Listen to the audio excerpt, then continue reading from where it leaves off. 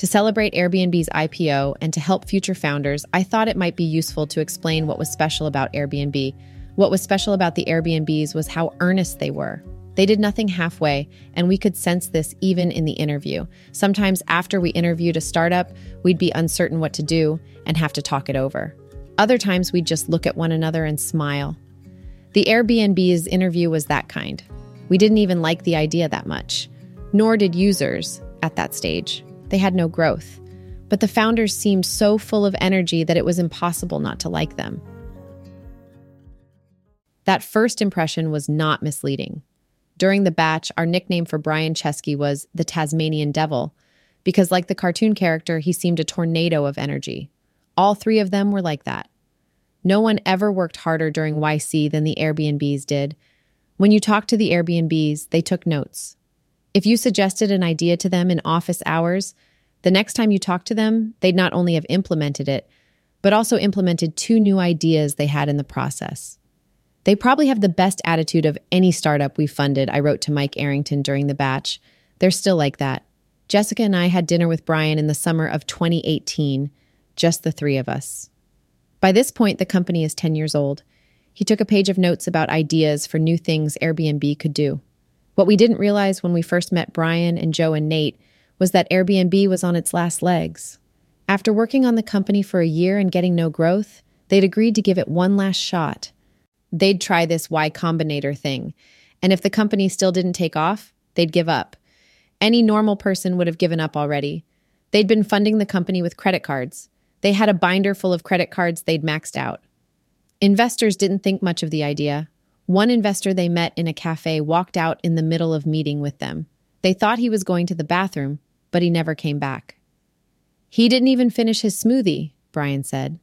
And now, in late 2008, it was the worst recession in decades. The stock market was in free fall and wouldn't hit bottom for another 4 months. Why hadn't they given up? This is a useful question to ask.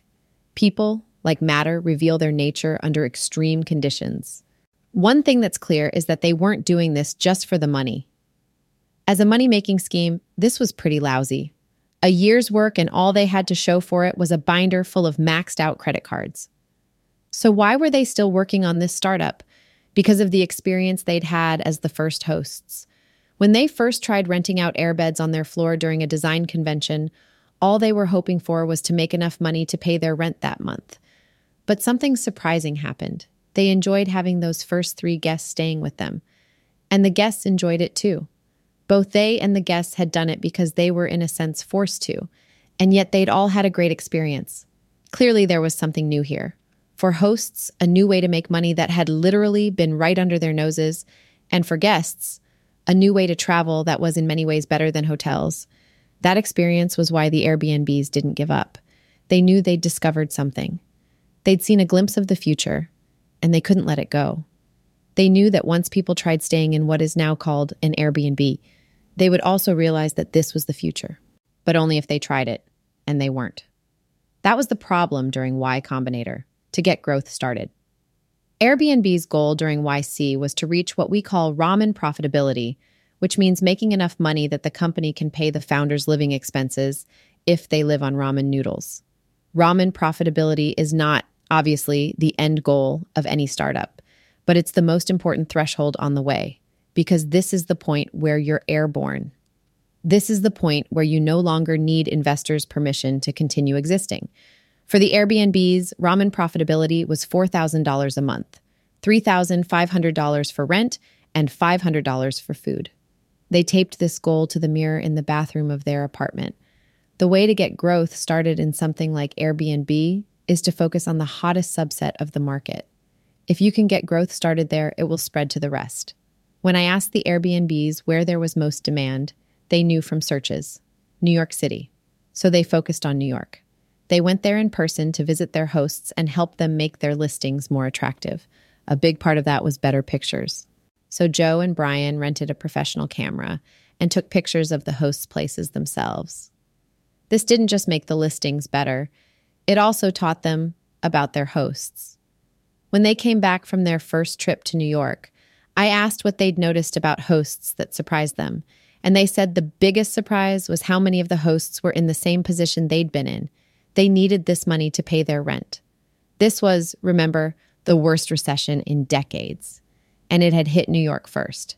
It definitely added to the Airbnbs' sense of mission to feel that people needed them.